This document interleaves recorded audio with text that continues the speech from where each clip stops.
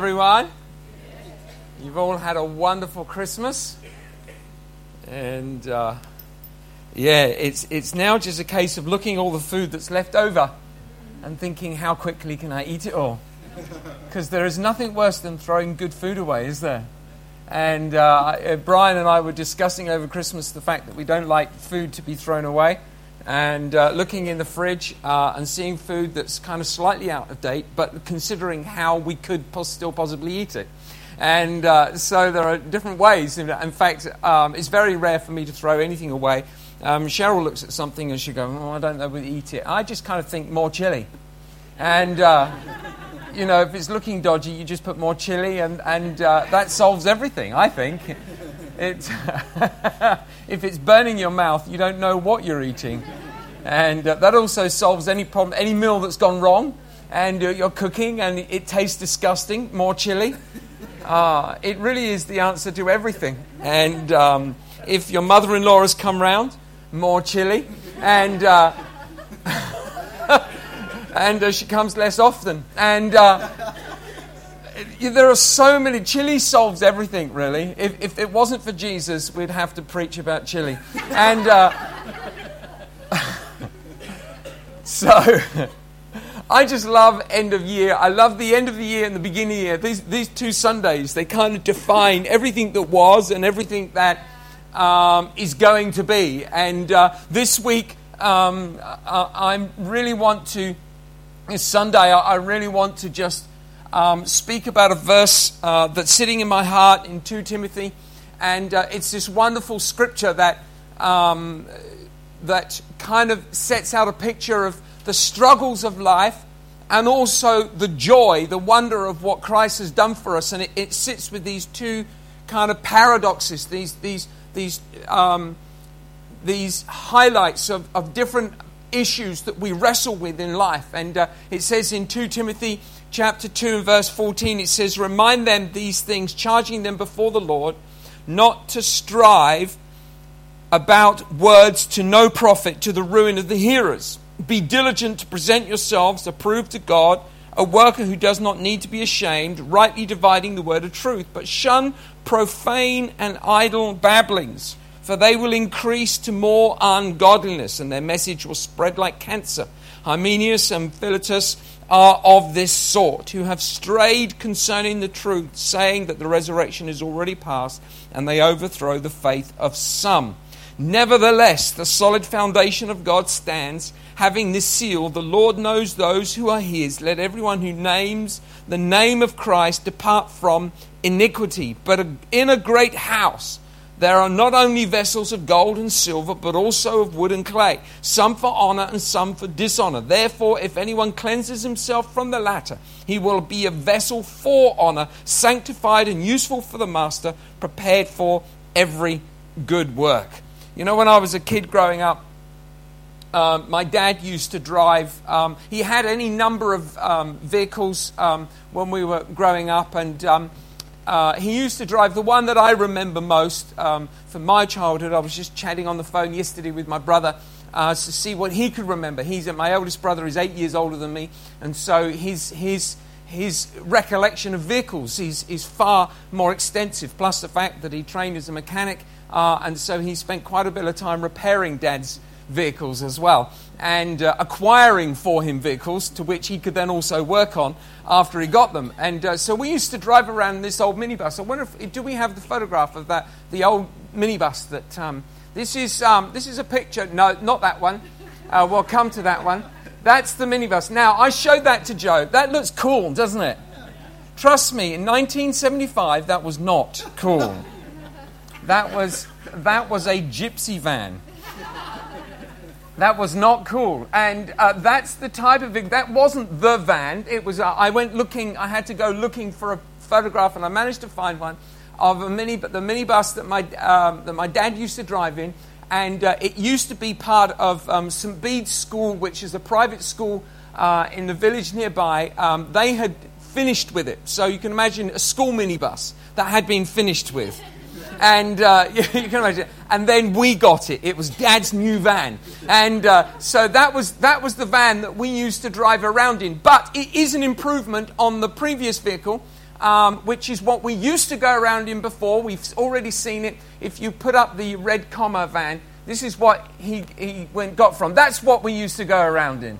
And isn't that awesome? It was a bread van, and it was actually, the one we went around in was red and white because it was Mother's Pride. Who remembers Mother's Pride?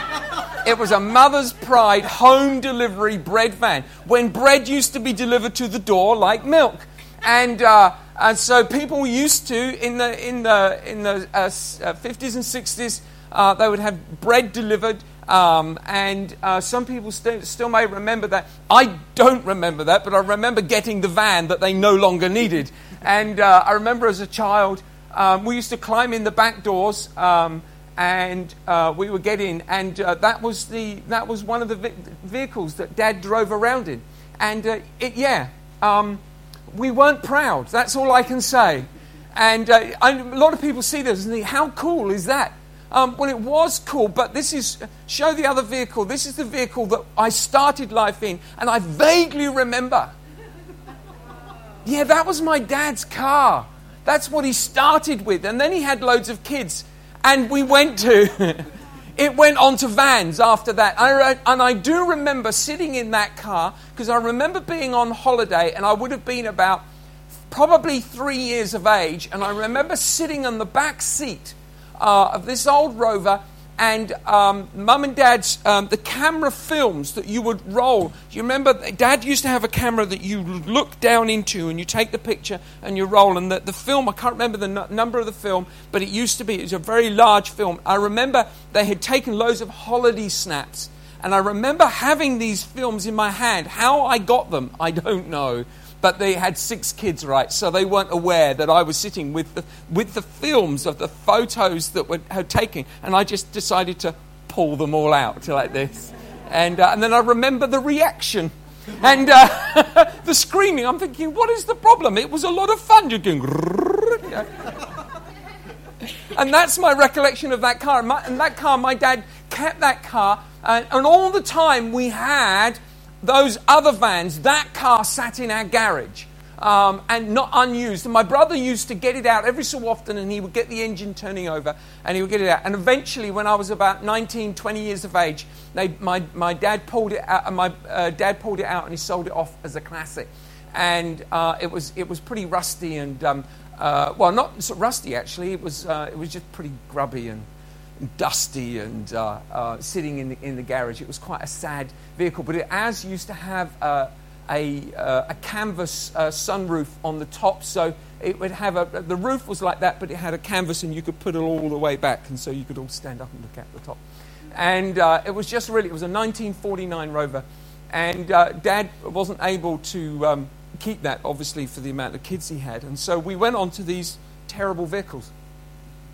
And as a kid, when you're driving around, you're driving into school, and you're in this sort of vehicle, all your friends, school friends, they're turning up in the nice new cars that their dads have got. Probably, well, it wouldn't be, it'd be like a Ford Cortina or something. And something cool like that. And they would be turning up in school in these nice new cars, but we always turned up in an old banger. And but the thing is, let's pull up that minibus. That minibus, which was a dreadful old vehicle, right?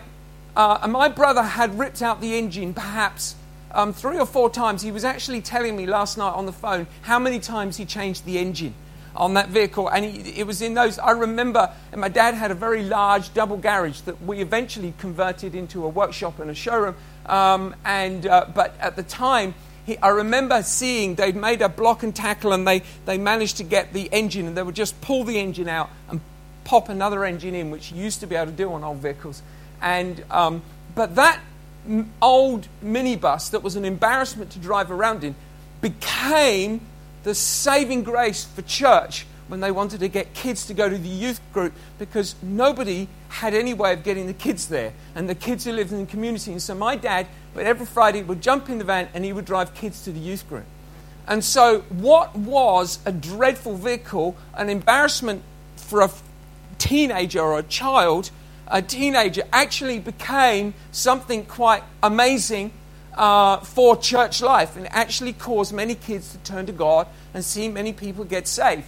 And not only that, but Dad would take the youth, and if it was snowy, I remember on one particular occasion I said, Dad, come on, let's do some handbrake turns. And Dad would just throw that thing around. And all around the housing estates, we'd be driving sideways down the road, as he would, because you could fling the back wheels out on those things, something rotten. It was amazing. And he would literally just be handbrake turning everywhere in a minibus full of other people's children, and which was awesome. But here's the thing about the kingdom of God, that we live a life that has these incredible opposites that kind of smash together in these sort of opposing kind of principles and concepts. We have an awesome God that has saved us from such terrible things, and yet we experience darkness. We produce our own form of darkness, our own sin, our anger, frustrations, surprises even ourselves, does it not? And we live in this life of conflict. And I love in this verse, there's this one word that I'm going to be preaching on this morning, and it's in 2 Timothy 2 and verse 19, and it's the word nevertheless. And it says in verse 19, nevertheless, the solid foundation of God stands, having this seal: the Lord knows those who are his. Let everyone who names the name of Christ depart from iniquity. But in a great house there are not only vessels of gold and silver, but also of wood and clay, some for honor and some for dishonor. Therefore, if anyone sanctifies himself, cleanses himself from the latter, he will be a vessel for honor, sanctified and useful for the master, prepared for every good work. That vehicle wasn't a vehicle of dishonor in my life, but it became a vehicle of honor to bring salvation to a generation of kids that lived in our community. And you know, there is an amazing word that sits in here, and it's simply this word, nevertheless. And nevertheless, I always think is a funny word, isn't it? It's three words jammed together to create this adverb that completely changes the meaning and context of everything that's gone before. The word nevertheless does to a sentence what Christ does to sin. It changes it. It changes the context. It changes the meaning. And suddenly what the Bible is saying here, what Paul is saying to Timothy, he's saying, listen, all of that stuff, Hymenaeus and Philetus and the cancer and all their dreadful conversations they've been having amongst themselves and all the sin that goes on in the house and all of those things, nevertheless.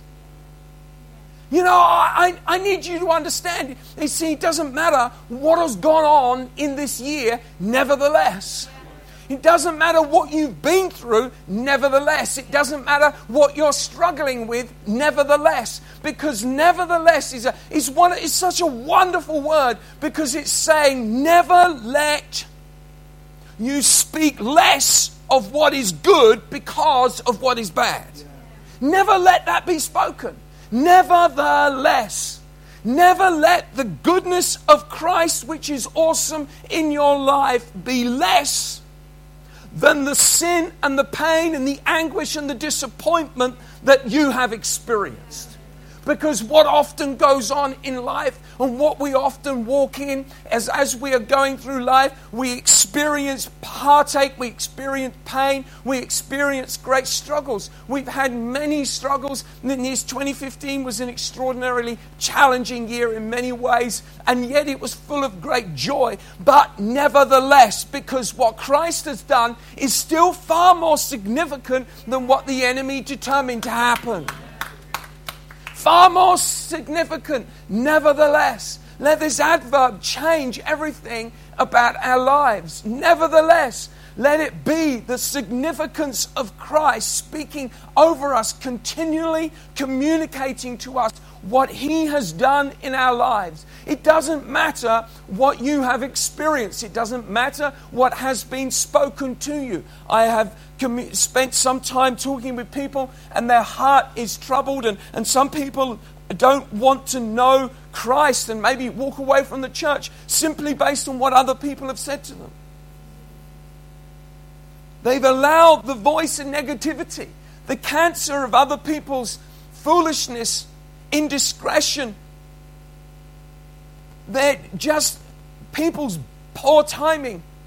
All of us say wrong things at the wrong moment. Quite a lot of the time, I think. But here's the thing. Nevertheless, let there always be this adverb resounding in your life. Nevertheless, Jesus Christ has done something significant for your life. And if you will take that which is glorious, it will take this vessel of dishonor and make it a vessel of honor. In a great house, the Bible says, there are vessels of honor and vessels of dishonor. The church is a great house. This is a great house. And in the house, we have good things and we have bad things. I'm always surprised at how surprised people are that they find and struggle with difficult things. Well, that's life, and church is full of people. We are very real people. We are as real as it could possibly get. And so we have amongst ourselves honor and dishonor. That is the nature of our humanity. It is not a definition of an individual. It is the description of mankind. It is who we are. But nevertheless, Jesus Christ has ordained for you a vessel of honor, even if you have decided in your heart that this vessel has been dishonored or is being dishonored, or you consider that there is great hardship or dishonor around your heart and around your life. Jesus Christ is speaking over you, and he says this: nevertheless. Never let the less become more dominant than the more. For Christ has done more in our heart. And you know, it says in Titus chapter 1 and verse 15. Let me read this to you. Titus chapter 1 and verse 15. It says this: to the pure all things are pure, but to those who are defiled and unbelieving nothing is pure, but even their mind and their conscience are defiled. You see, here is the key to living a life where we make sure that the less does not become the dominant, but the more is always the more in our life. That we live with a pure heart, not with an undefiled heart. An undefiled heart would look at someone and believe less of them, not more. An undefiled heart will believe that the relationships around them are working against them, not working for them. An undefiled heart will believe that God has not ordained a blessing for them, but they have got to simply struggle through on their own merit, by their own means. An undefiled heart is a heart that's looking through the cynicism of life rather than through the glorious lens of Jesus Christ, the cross that sanctified and set us apart for a glorious life. When we look through the colored lens of Jesus Christ, it changes our perspective to the pure. All things are pure. Now, here's the significance of this verse. We know that all things are not. Don't say to me, oh, but we've got to be real.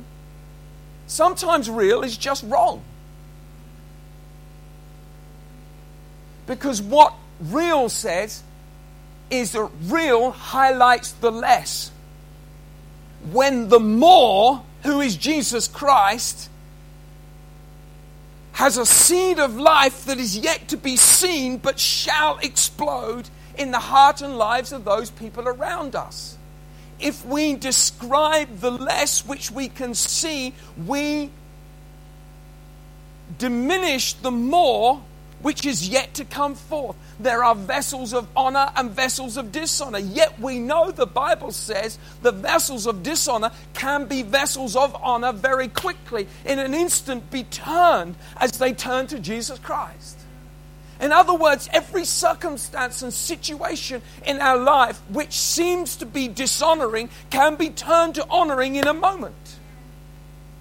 To the pure, all things are pure. But they only become pure if we consider them to be so, because we consider to believe that Jesus shall bring forth his glorious process in our life. Isn't it extraordinary how we consider and we look at life? We look at our relationships. We look at our financial circumstances. We look at how the church is going. We look at all of those things and we say to ourselves, I am not sure. I'm just not sure. I mean, we base it on our previous experience, and we allow the cynicism of life and the arrogance of our own opinion to be more correct than that which Jesus Christ achieved on the cross. Don't think you're so clever. I've discovered that. I've discovered that every time I think I'm right, I'm wrong. And it's really humiliating. But I think God likes it that way. I think he smirks every time. I think he really does. He just smirks in that very fatherly way that looks at a child learning a lesson, going, that was good for them. Like you do as a father when you see your kids growing up and just learning those lessons, where you can see the light just going and going, oh. You see it happening as a parent, and you smile. And God looks at us and he smiles when we get it, and we go, yeah, you've done everything for me. I'm going to see life different. I'm going to look at people differently. I'm going to look at those circumstances. I'm not going to be offended. I'm not going to walk in hurt or offense. But I'm going to take a hold of the hands of those who I considered less of, and know that Jesus Christ has done more in them. For I believe in more, not less. Never, never the less. Never the less. Never the less in our lives. Never let the less that we experience determine how we pitch ourselves for 2016, for a year that will produce for us so much more. It says somewhere in verse 21, it says, therefore, if anyone cleanses himself from the latter, he will be a vessel for honor, sanctified and useful for the master for every good work. Here is a principle of life that will set you up without failure in every situation. Live a life of honor. Live a life of honor. Honor humbles your heart before men and women. The Bible says, be submitted to one another. Honor those who are around you. Honor the church. Lift up the house of God. Lift up the body. Lift up your brothers and sisters. Honor creates an environment where the less is never allowed to dominate the more. Nevertheless, this is what Jesus Christ has done in our life. Let me just finish by reading that verse to you one more time. Nevertheless, the solid foundation of God stands, having this seal. The Lord knows those who are his. Let everyone who names the name of Christ depart from iniquity. But in a great house there are not only vessels of gold and silver, but also of wood and clay, some for honor and some for dishonor. Therefore, if anyone cleanses himself from the latter, he will be a vessel for honor, sanctified and useful for the master, prepared for every good work. That word, nevertheless, declares that not a single person is left out of them all. Not a single circumstance is wiped off Not a single event that we have experienced that appears to make our life less, not a single one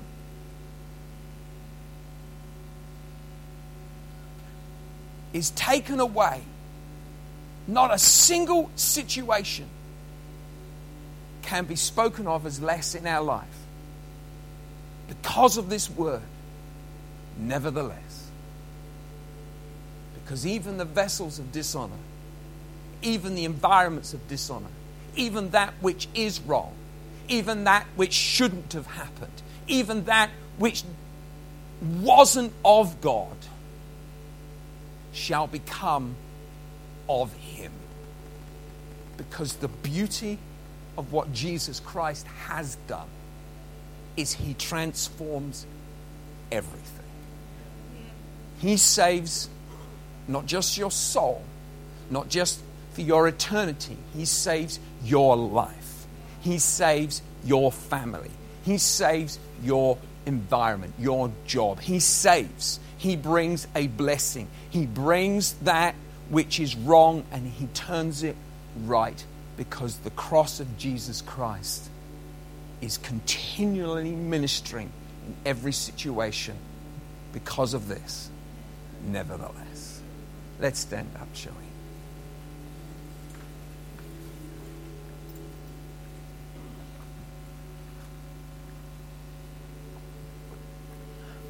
Heavenly Father, I thank You that